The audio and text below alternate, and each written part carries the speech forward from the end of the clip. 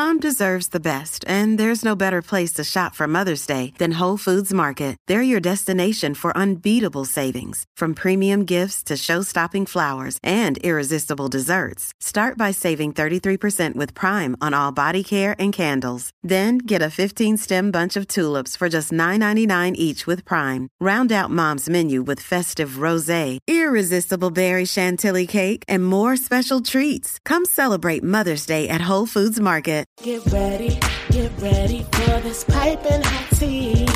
Get ready for tea time unfiltered with your girl lovely tea. Spilling all this hot tea on these podcast streets. So get ready for this piping hot tea. From tea time unfiltered with your girl lovely tea.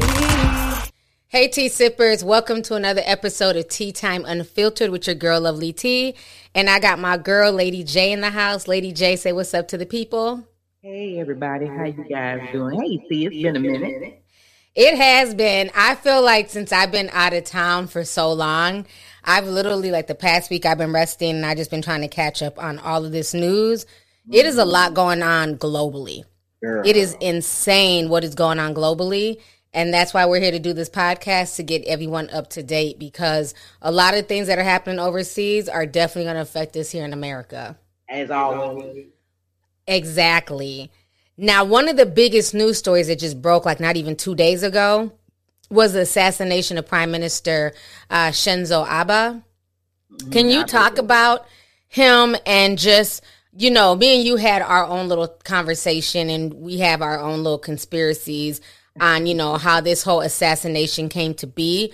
But can you talk about the role that he played in Asian politics, especially with China, Taiwan, America, Russia, all of that stuff?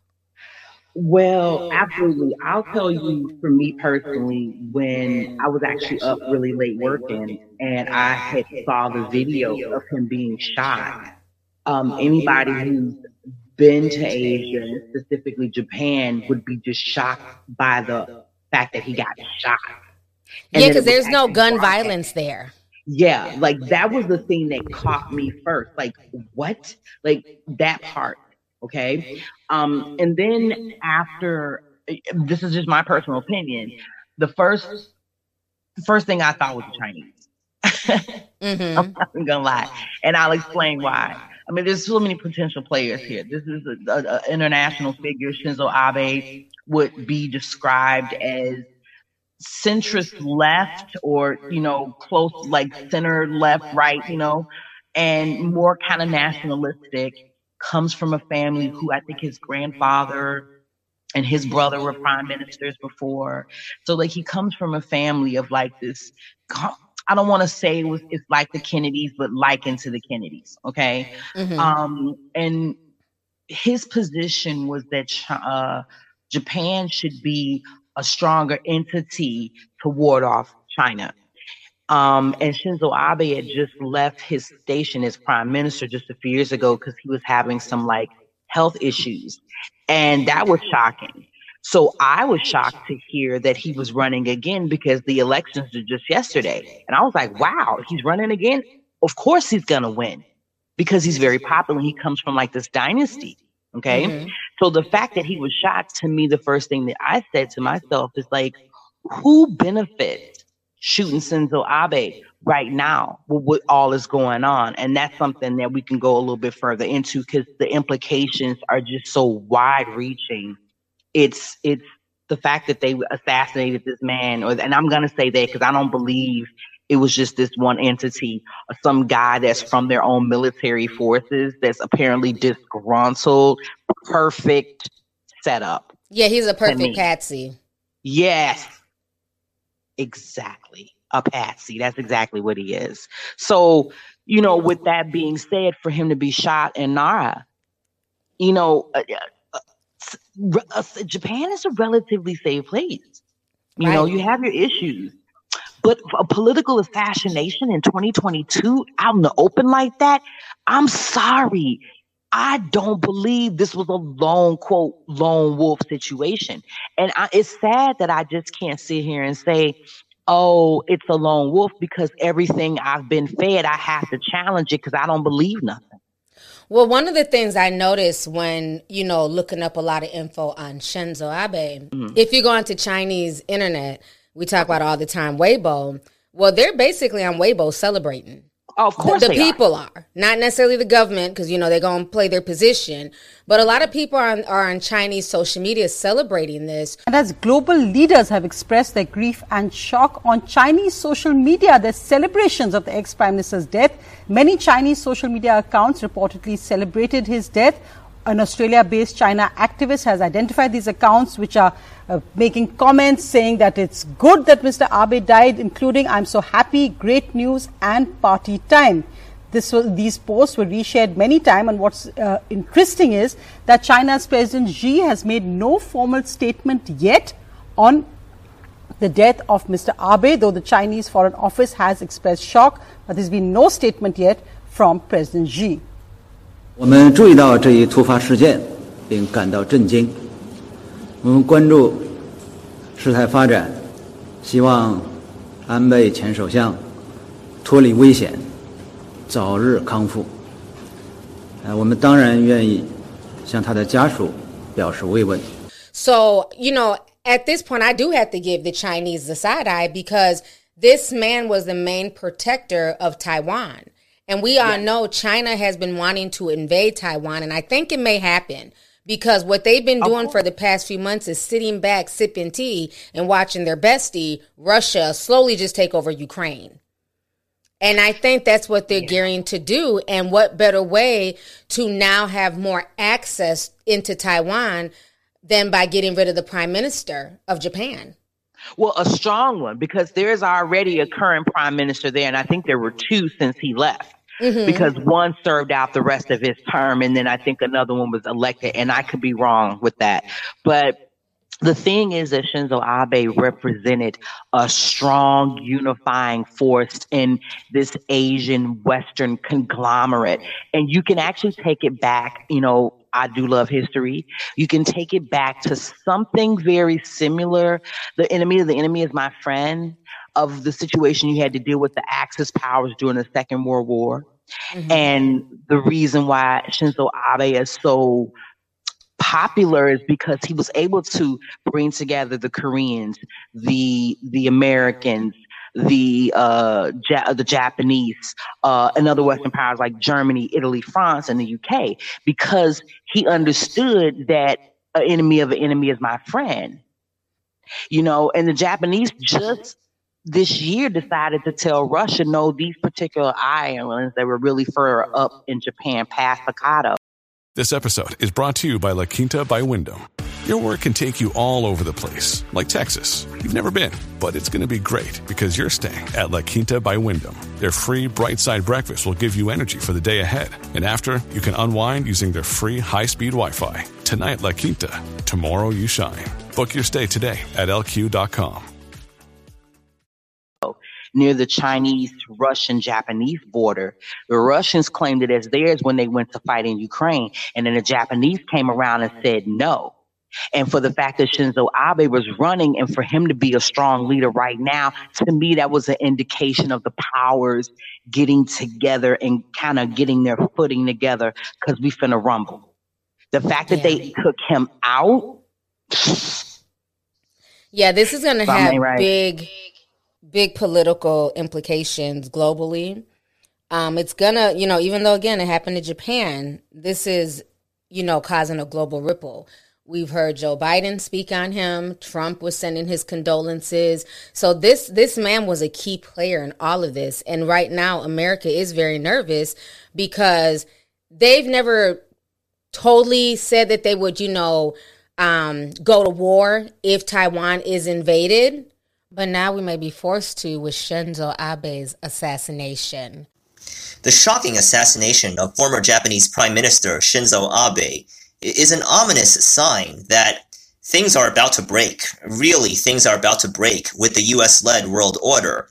Because you see Abe in recent weeks and months, as he's been plotting a major political comeback, his main calling card has been that that he will rally the United States and Japan to come to defend Taiwan against China.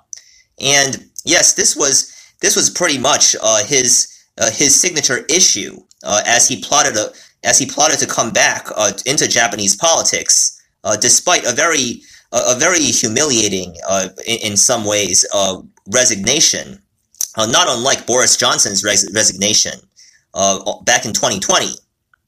So yeah, what does this indicate to us?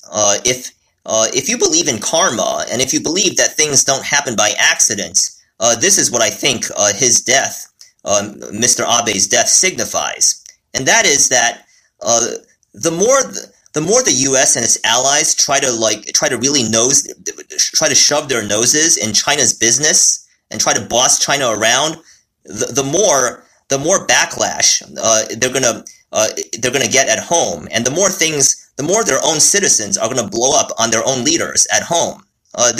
We saw this already happen with Trump back in 2020, culminating in the events of January 6th, of course. Now, Trump's buddy in Japan, Mr. Abe, unfortunately, he's been killed by a disgruntled Japanese Navy veteran, probably over economic or even pension issues. And so, yeah, of course, all predictions and forecasts of black swan events like this are hazardous, but you can hardly miss the political symbolism at this moment in history, especially in the history of the Asia Pacific. The rise of China and China's replacement of the United States as the top power in Asia, it will not be peaceful. There will be victims. Shinzo Abe has now become one of them, primarily because he stuck his neck out for Taiwan, and this is what he got. And when we were talking earlier, we had talked a little bit about this earlier, but I had said to you, well, actually, I left you a message. Mm-hmm.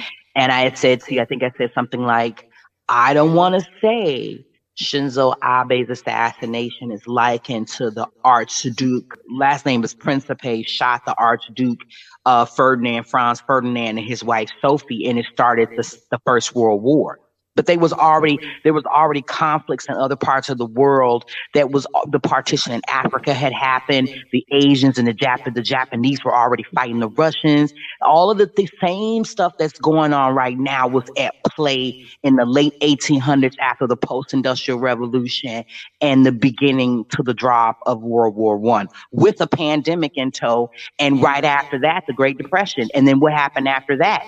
1933, World War II. So, we have a tendency to repeat things. And that's when I saw this, I was like, oh, God. Mm-hmm. And all these other prime ministers who are dropping off the face of the earth. Did you hear? You know what I'm saying? We can keep going down a list if you like, because there's more. Even in London, in Britain, we have Boris. He just resigned. He should have left. Yeah. But the thing that was very interesting about him finally resigning is, I remember a day or two before he officially resigned, Boris Johnson, mm-hmm. literally so many people in the cabinet were like, we can't take this anymore. I quit. He knew the accused minister had previously committed predatory behaviour, but he promoted him to a position of power anyway. Why?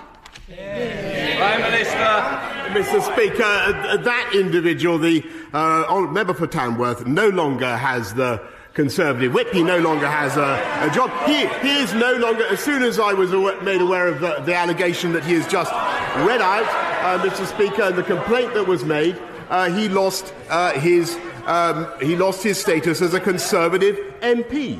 Anyone quitting now, after defending all that, hasn't got a shred of integrity.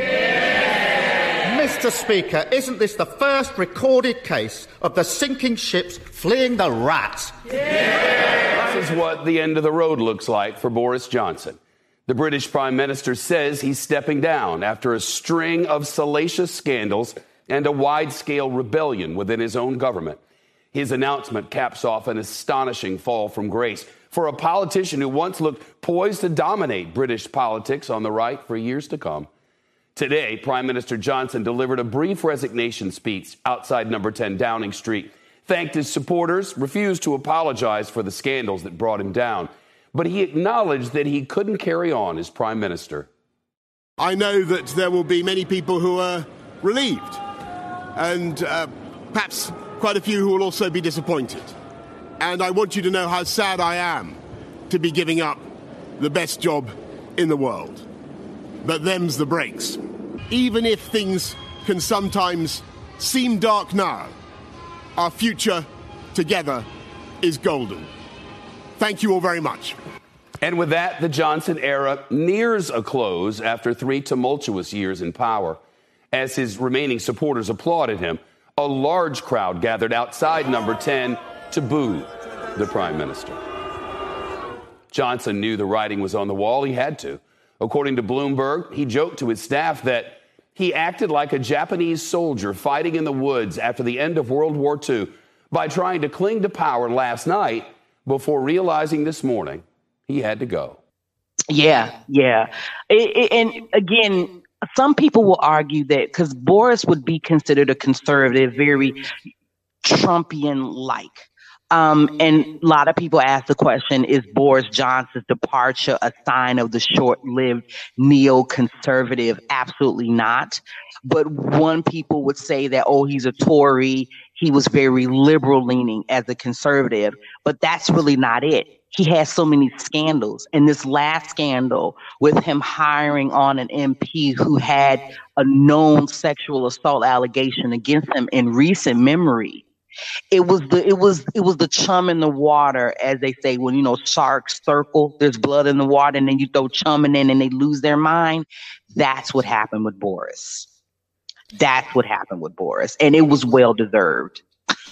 Yeah, I think people were definitely tired of him. But again, with him stepping down, half of the cabinet also stepping down, where is this going to leave the UK? Because if you guys don't know, right now the UK economy, they are facing the worst inflation and the fastest rising of inflation that they've ever faced in 40 years. The price of food in the UK has jumped up significantly.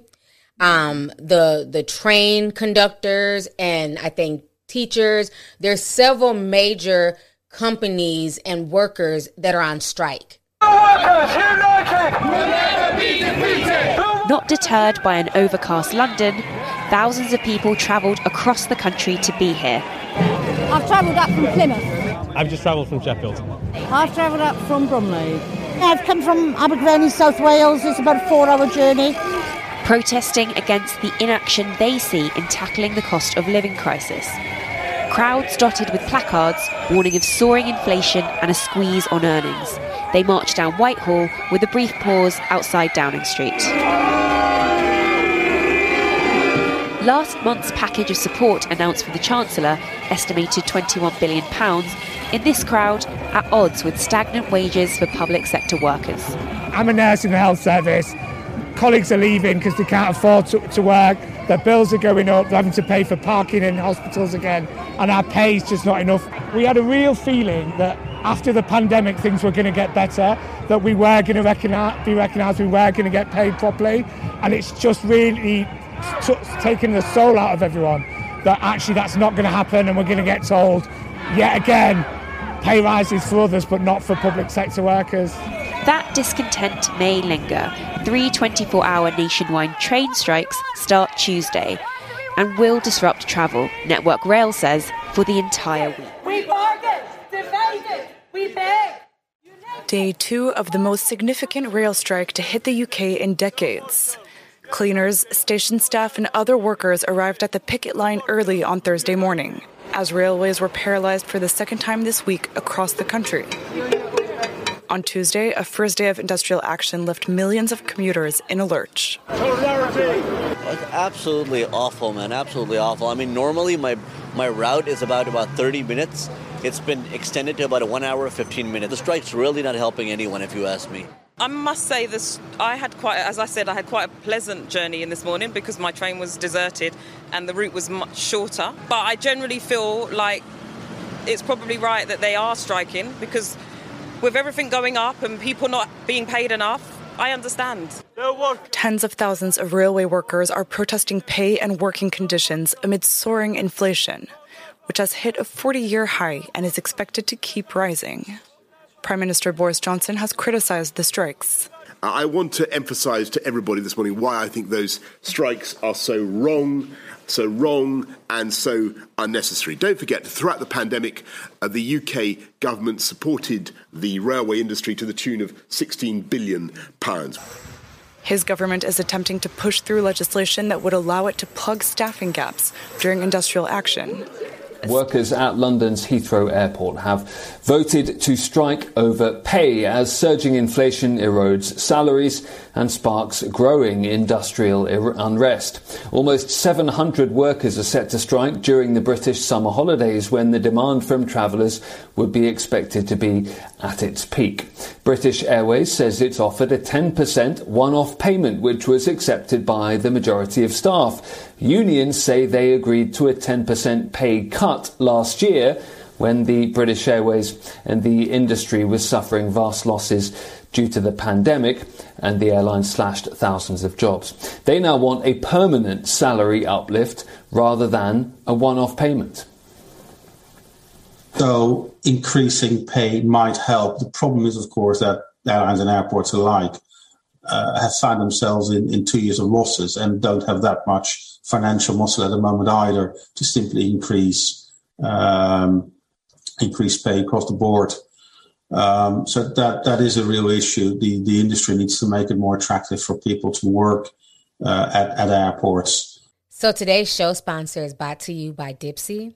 So what's your summer fantasy? A whirlwind romance in Italy? Getting wet dancing in a warm rainstorm?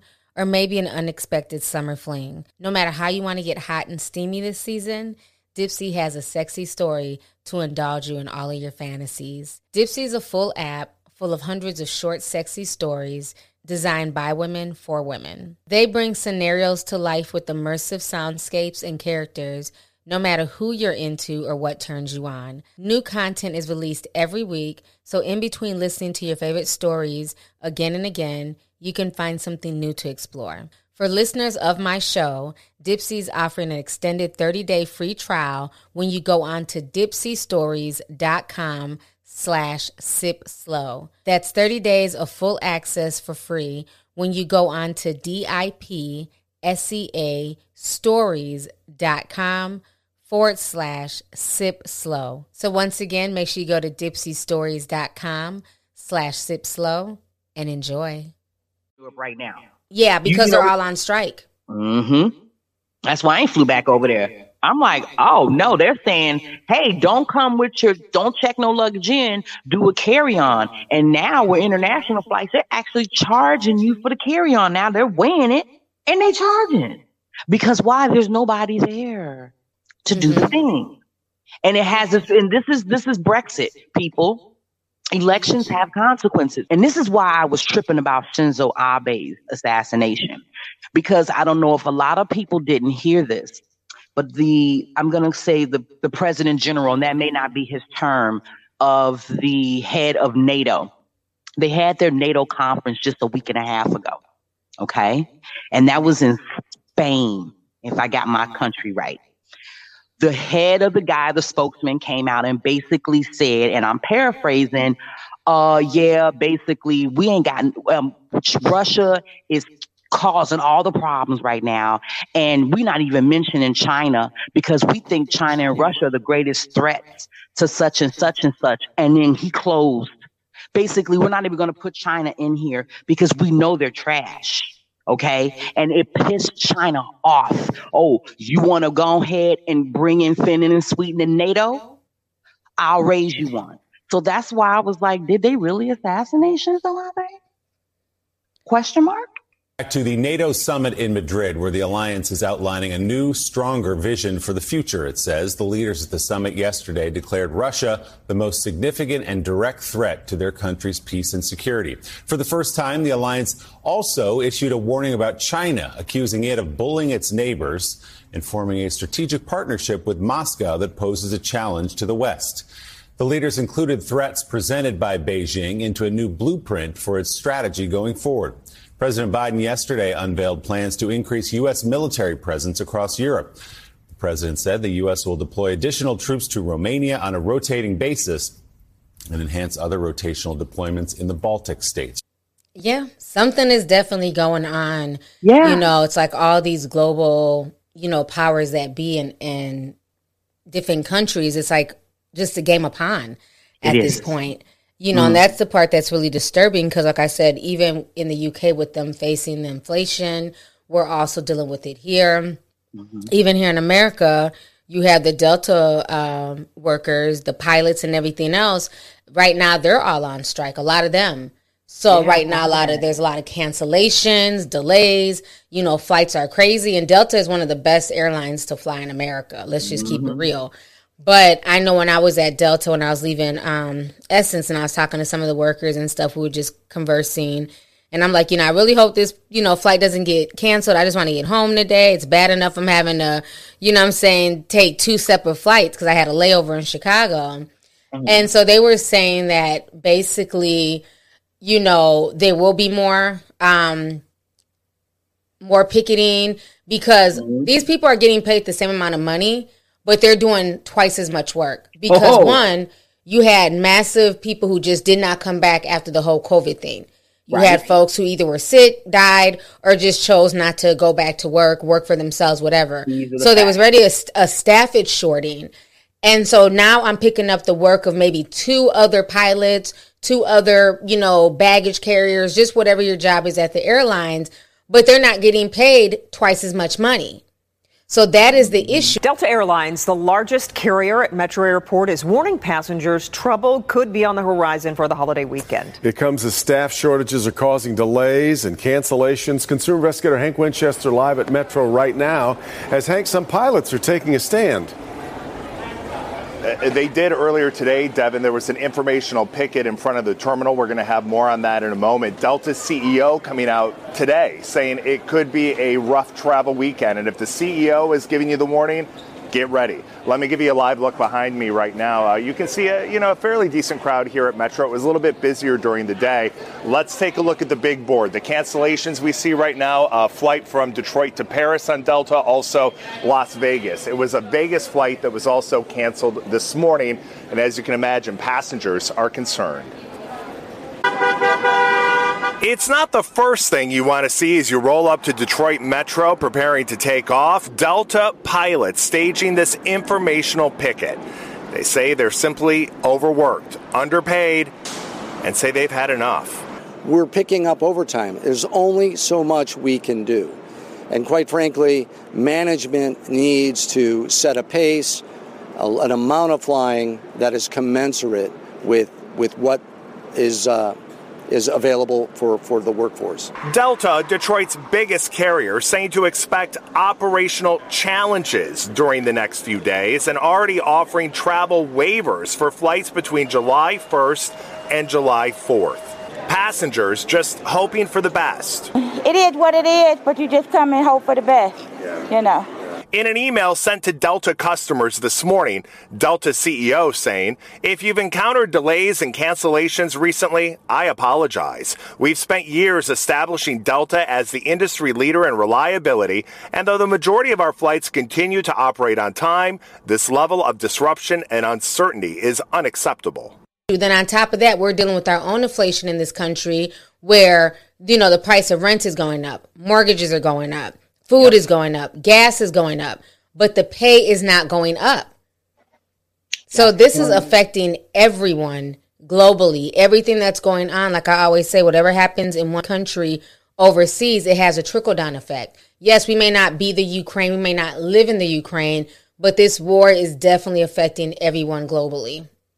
It really, really is. And not to mention the fact, I mean, you know, like I said, there's a list of notable figures in the last just week that are no more, whether it's of natural causes, sinister causes, or just being pushed out. So we got Abe was assassinated. Shocking. I can't believe that. We have Boris windmilling for his life in Parliament to only 10 hours later resign. And then the Sri Lankans. Let's talk about Sri Lanka and how they ain't got no gas. Through it. They ain't got no gas. They have no gas. They have no food. People are literally running the streets of Sri Lanka, banging pots and pans, you know, as a sign of protest. There's literally no food right now. Yeah. And the thing with this global food crisis, it's affecting a lot of countries. Mm-hmm. And I stated this months ago, you know, this war is very strategic because Ukraine is also known as the breadbasket of the world. You know, a large percentage of the world gets their grain from Ukraine. And so when Ukraine is not able to export grains and foods to places like Africa, India, Sri Lanka, it's taken a toll on the people.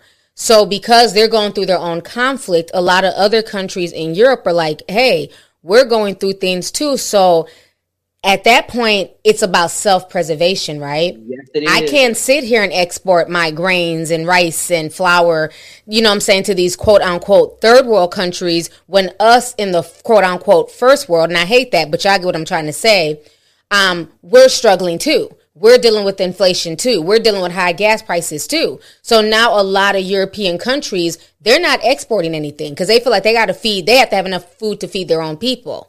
So now places like Sri Lanka and, you know, Sudan and other places in Africa that are used to these, you know, handouts from the UN and things like that, they're not getting it. So you have people who are literally starving to death right now.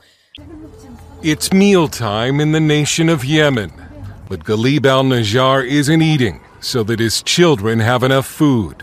He says he and his family live like ants or fish. We eat what we can find. Experts warn that in the months ahead, food is going to be harder to find in many more nations. A perfect storm of several problems is decimating the world food supply. It's being called the biggest food crisis since World War II. An estimated 285 million people face starvation. The head of the World Food Program, former South Carolina Governor David Beasley, says the world food supply already faced a catastrophe before the war in Ukraine. We're so short of funds already, and now with Ukraine, we've got 50% rations for people, for example, in Yemen. Niger, 50% rations. Chad, 50% rations. And 50% don't have anything. Those who are in extreme need. In the U.S., Americans have seen food costs rise almost 10% over last year, the steepest increase in 40 years. And experts predict it will lead to an increase in malnutrition among America's poor. In the developing world, however, it's become a matter of life and death. Russia and Ukraine together produce almost 1/3 of the world's wheat, but Ukrainian farmers have been sidelined by the war, and Russia has banned exports. They've got to be planting again and harvesting again. If they don't, then you're going to have a global supply problem. And the war in Ukraine is only the latest of many problems to hit the world food supply. Food prices were already high from soaring inflation and fuel costs. Fertilizer prices are now 40% higher than a month ago before the invasion of Ukraine, which along with high fuel prices makes it too expensive for some farmers to plant crops this year. We've never seen these type of increases in fertilizer. You're talking 300-400% increases in a 14-month period. Add to that a drought that damaged this spring's U.S. winter wheat harvest. In China, severe flooding late last year wrecked the wheat harvest and has the communist government trying to buy up as much of the world's supply as possible. And now a growing list of nations have banned agricultural exports to other nations. Reverend Eugene Cho of Bread for the World says the U.S. needs to do more to fight global hunger, asking Congress to approve $3.8 billion in supplemental emergency funding. But let's just talk about Afghanistan. 98% of the population do not have enough food to eat. 98%, 1 million children under the age of 5 could die from malnutrition by the end of this year. Even Africa's wealthiest nation faces a food crisis, according to Nigerian agri-investor Imal Silva, who told us a majority of Nigerians face malnutrition. Those that are most affected are the majority. in the lower and middle class, in the society. Those that were living below a particular level of income would feel the pinch, and that's quite a large majority. And Beasley warns the world's food crisis could spiral into a political crisis. You got catastrophe coming to catastrophe, so don't be surprised if you don't see destabilization in several nations over the next 6 to 9 months. Kenya, it's bad. Sudan, Djibouti, Yep, Eritrea, Kenya. Because all along that corridor. And what's so interesting is that the Chinese has a military base in Djibouti, which is one of the largest deep sea ports in the world. And I know you and I have mentioned that before, but its proximity to some of these areas, like, again, Ethiopia, Sudan, and Kenya, that are having these sectarian violence and droughts and food shortages and economic, issues, right? And then you have Ceylon, formerly known Ceylon, Sri Lanka, and the Chinese are just with their massive ships just rolling right past by. And the Chinese can't offer no help anyway. They used to be able to do stuff like that. They can barely feed their people. Let's talk about it. Everybody is, looking at China as this huge superpower, but China's really struggling right now. And I think that's what people are not realizing. It's gotten so bad in China with their debt crisis, okay? People are no longer trying to buy land in China. Before, a lot of companies would go and buy land, put up buildings, work remotely from China, things like that.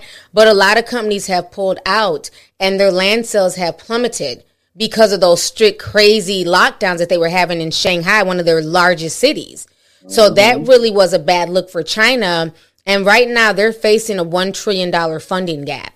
Of course, and they have no way to fix this. So it's gotten so bad, they're monitoring the air conditioners of people in China. Like, you can only run your air for so long. Like, it's gotten that crazy. And it's bad because this is what happens. And the Chinese will say, we're not communist. We're socialist with Chinese characteristics. We haven't reached true full communism. You can't when you have Ferragamo and Hermes on Nanjing Road. It's impossible. Or you go in Soho in Beijing and you got all of the rich Nigerians kicking it with the rich Chinese. But see, what has happened is the party has died. The party has died, meaning that what brought the liveliness, at least from a Western perspective, I'm not Chinese, but from a Western perspective in these tier 1 cities, what's happening now is everybody's gone. Mm-hmm. People are leaving, like people that I knew who lived in China since the early 2000s. Because not only they're aging out, there's an age limit. You can't get a visa in China after the age of 59 unless you are a very esteemed, high-end person with a real high skill set. You will not get a visa there. You're not to go there to live. They want to use you, make your money off of you, and send you packing. And now all of the foreigners are leaving. There's not a lot of investment. Check a ticket in China to go to China right now. Any major city, U.S. to Shanghai, $6,000. Wow. Okay. And if you check the last week of August, it jumps down to $1,200.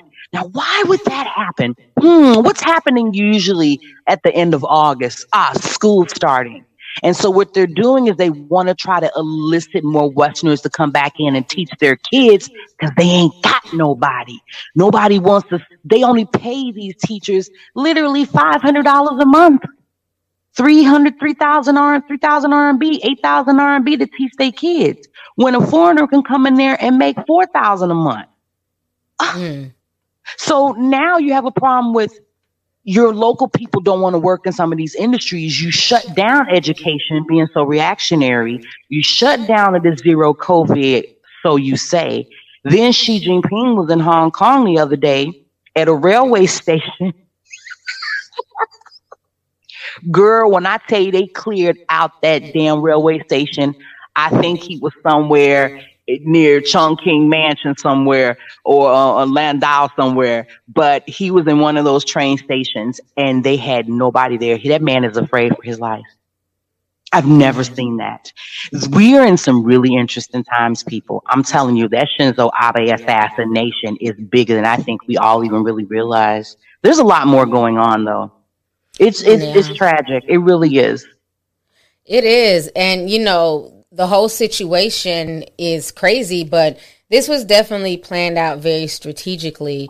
Even back in March, I know we had a big Discord meeting, and I was telling everybody back then that, at that point, Putin was saying to the rest of Europe, fine, y'all want to agree with these sanctions from the U.S. and everything else?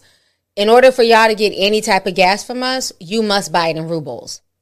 Mm-hmm. And he came out with that back in March.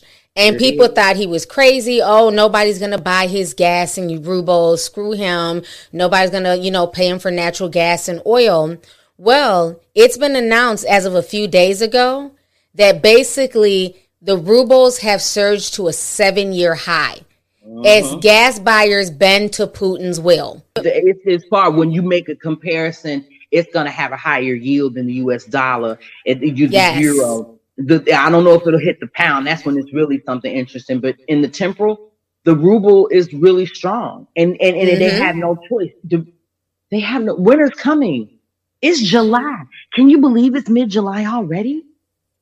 And see, governments plan in advance. Us little people, we think about, what we're going to do next week. We may be thinking about school shopping, but with interest rates so high, y'all better start shopping now if you can find anything. But governments, they look way beyond. They're looking, they're fiscally looking 5, 10, 20 years down the line. And this winter's not going to be good. We got this new Omicron variant running around. We got monkeypox popping up really heavy here in the United States. We're still in a pandemic, people. Wear your mask.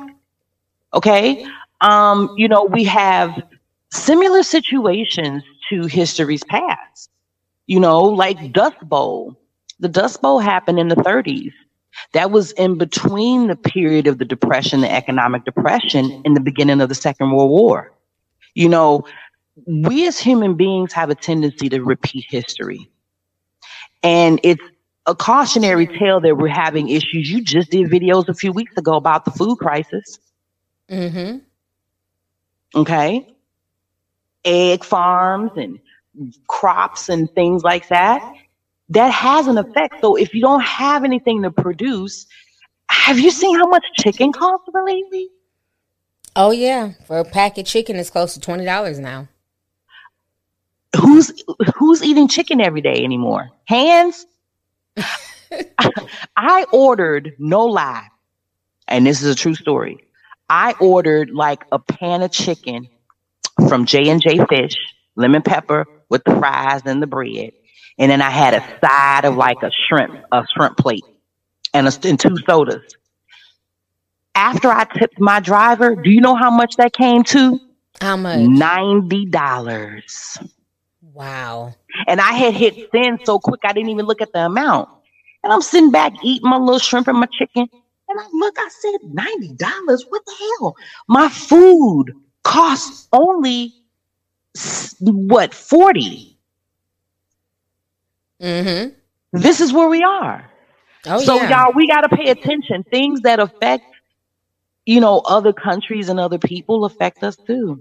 And these conversations need to be had now more than ever. We got to pay attention.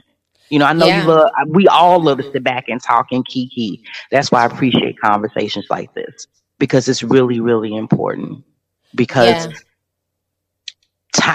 again, it's been proven some of the conversations that you've had about certain things, because, people, when you pay attention, you can kind of forecast what's happening. Mm-hmm. So folks, pay attention. These are some really interesting times. They're not dark per se, but we got to pay attention.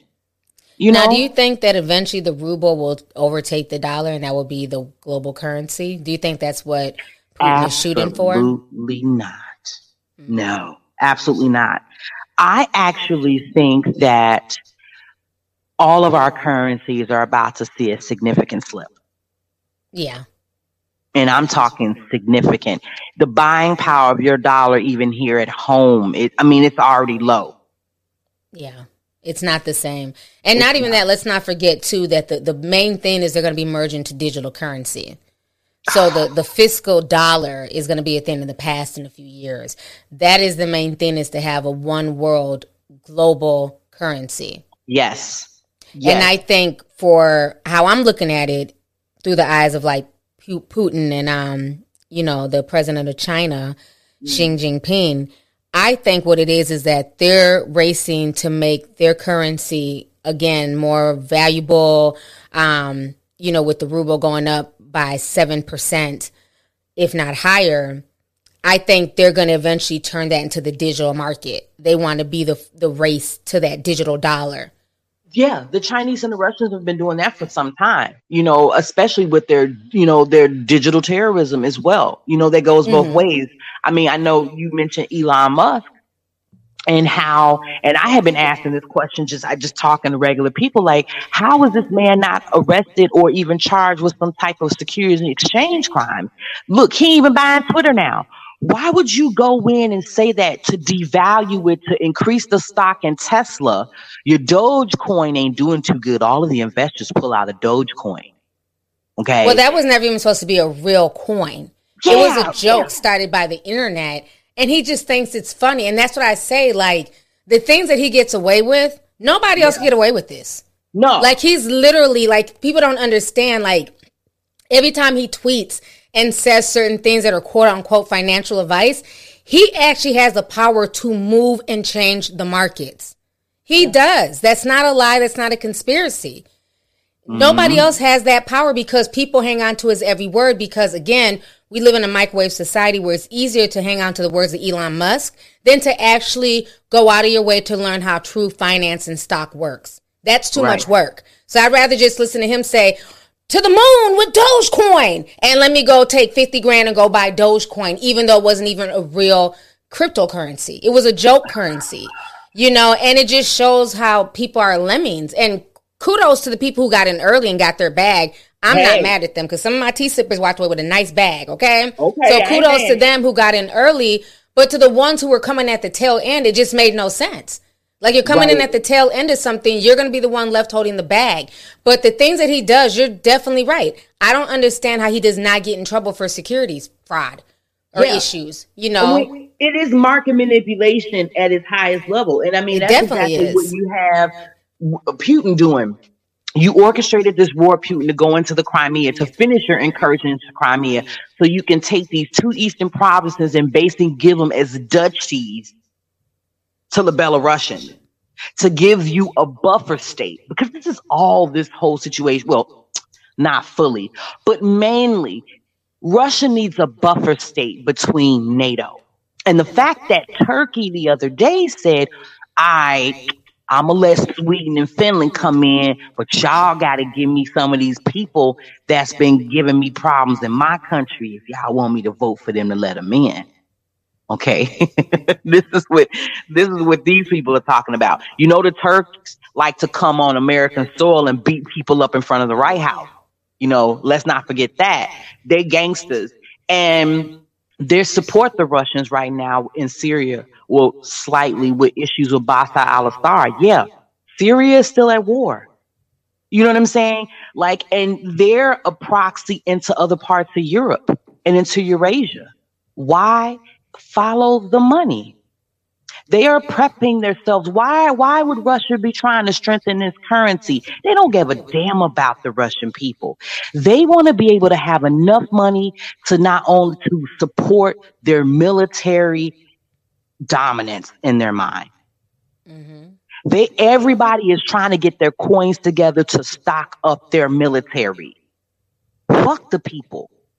Yeah, because it's obvious at this point, it's something going on with these nations, and people are just pawns. Can we fix here? I heard somebody say one day, stop trying to find planet B. Ain't no planet B, fool. Let's work on the one we have here. And we have to start by taking care of each other and looking out for our people in our immediate community. And that extends out. These wars are going to cause, but they need war. It's too many of us here.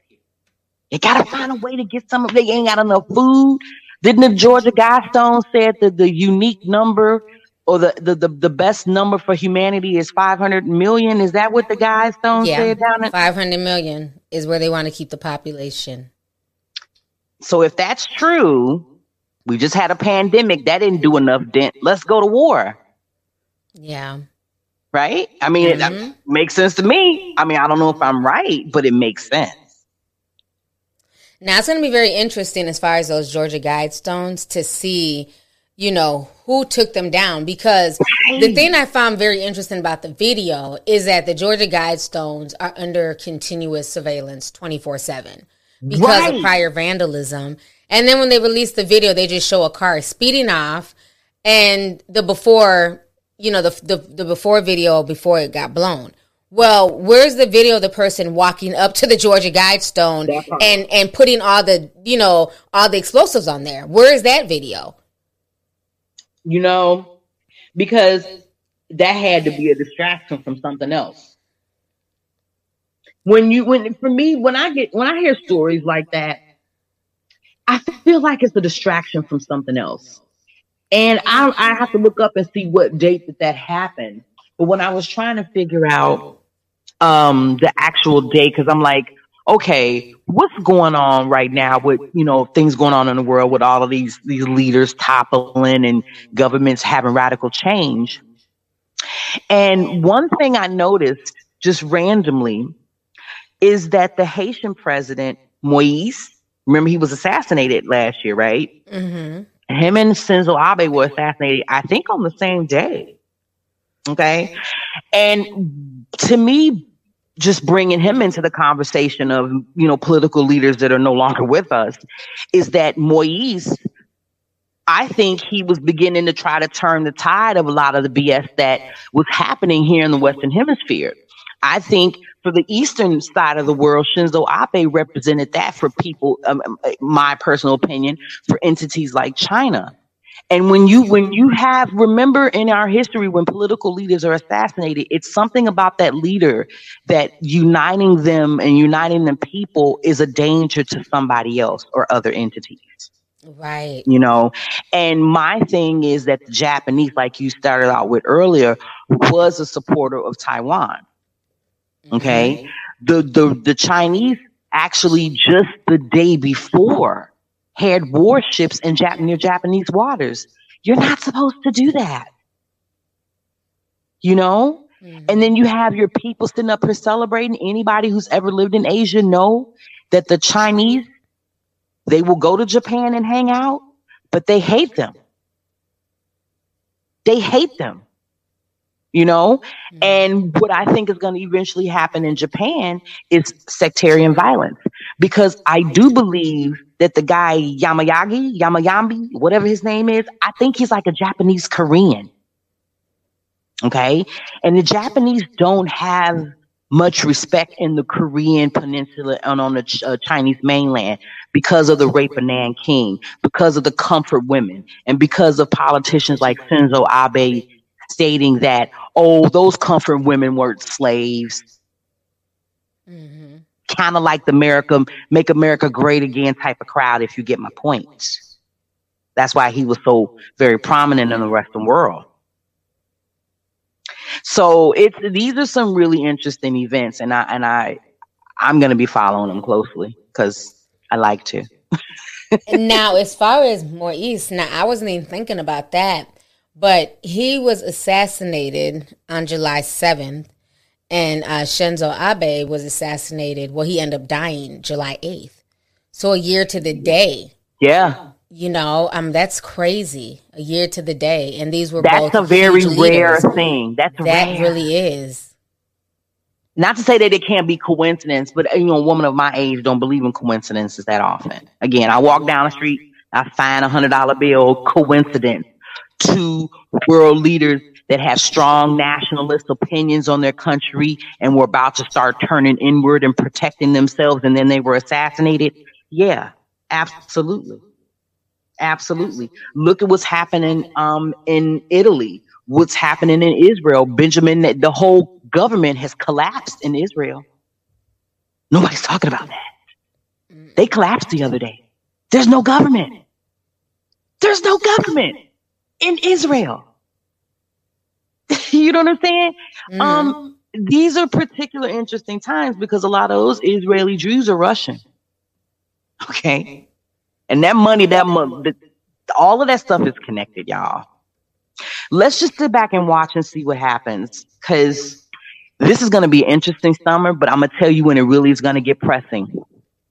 These midterm elections that are about to happen, going into the fall, when heating prices are going to go up, when food shortages are really going to start kicking in, because we're going out of season for a lot of food. The Northern Hemisphere is going to go into the wintertime. Southern Hemisphere is going to go into the summertime. And they're not going to share. What we going to do? Yeah. You know? That's why at this point, like we've been saying for a year, people have to prepare and stack up, freeze stuff, you know, grow what you can, but stack up as much as you can, because right now the prices, they're only going to get higher. I mean, you can buy just literally... I went into the grocery store the other day. I came out with 2 bags and it came up to like $80. Just 2 bags. You know, it's insane. So there's definitely a shift coming. There's a lot of things going on globally. So this has been a wonderful conversation. You know, it feels good to get back in the swing of everything and just, you know, follow up and see what all is going on, not just here, but globally. I know it's been a lot of mess going on in America recently with, you know, the Georgia Guidestones and CERN over there in Switzerland. But on top of that, there's a lot of things going on just around the world, and especially with this whole this hunger situation. People need to be very aware of that globally there's a lot of people right now who do not have access to food. You know, countries are not shipping out food because they're trying to look out for their own people, which is understandable. But there are populations of people right now who are literally starving to death. And it's done on purpose. Yeah, and one thing is when people feel like they have no other recourse and, you know, there's no food and they can't feed their babies, that is when you're going to start seeing riots and people going crazy. And I think right now the people of Sri Lanka, they're peacefully protesting with pots and pans. But if something does not happen, because right now there's no gas, there's no food, nobody's getting paid, so there's no point in going to work because there's no money to pay people to work, they're going to topple that government. Oh, he's a Rajput. Rajput. He's gone. He just left the people to starve for themselves. That's a shame. Honey, no. They ransacked the presidential palace and swam in the pool. Girl, you got to look at the video, baby. And it wasn't, from what I saw, yeah, it was rambunctious, but not like you would see in our country. And it wasn't a January 6th, let me tell you. But they did ransack the palace, went swimming in the pool, went to the kitchen. As they should and have. And as they should have, and ransacked the place and see what they could get. They did exactly what anybody would do in an island nation they're an island. And they're starving. An island. Can y'all imagine that? And the leadership has just left. And I think the people are tired. I talk to people all the time, and I'm getting the same sentiment from just the average everyday American. No, people are definitely frustrated. You know, the gas prices are insane. I remember I was talking to one of my Uber drivers when I was in New Orleans, and I was like, you know, these Uber prices have like literally doubled. Like, what's going on? I said, are y'all getting paid more? And she said, no, they're not getting paid anymore. She said she's getting the same salary she's always gotten, even though they're charging us as the consumers more. Because before I could get a ride from the airport to whatever hotel I'm staying in, when I first used to always use Uber, even in LA, there were times it didn't cost me more than $10. And then if I split my fare with somebody who was able to ride with me, there's times I've left LAX and paid $5. That's what's up. And now it's literally, you're lucky if you can get a ride from LAX up the street for less than $40. I mean, it's insane. And I get it. You know, the price of things have to go up because gas and stuff like that. But the fact that it's literally tripled in some places, but that money does not trickle down to the Uber drivers, something does have to give. It you does. know? And that's for every sector, you know, every work sector. I mean, and government is not perfect. They're too massive. They're imperfect. But, you know, we as people, our responsibility is to be as educated about what's going on around us as possible. This is a midterm. Y'all go vote. We just had elections here in Illinois. Y'all go vote your conscience. But, this is the time to get out here and really be aware and really make your voice count. I mean, every time is a good time, but right now, especially y'all got kids, we got futures. We got to really pay attention here, Definitely. Well, thank you so much once again, Lady J, for coming on the podcast. Our time is up, but I appreciate you coming through with a wealth of knowledge like you always do. Thanks, Fran. It was fun. All right. So on that note, Tea Sippers, we are out. Feel free to leave a comment on YouTube. Half of this will be posted over there. Make sure you guys like, comment, share, and subscribe. And we will talk to you guys later. Deuces. Thank you for listening to today's show. Make sure you join us again soon. For all the latest tea, make sure you follow me on my social media pages. Just put in LOVELYTI on Twitter, Instagram, Facebook, and YouTube.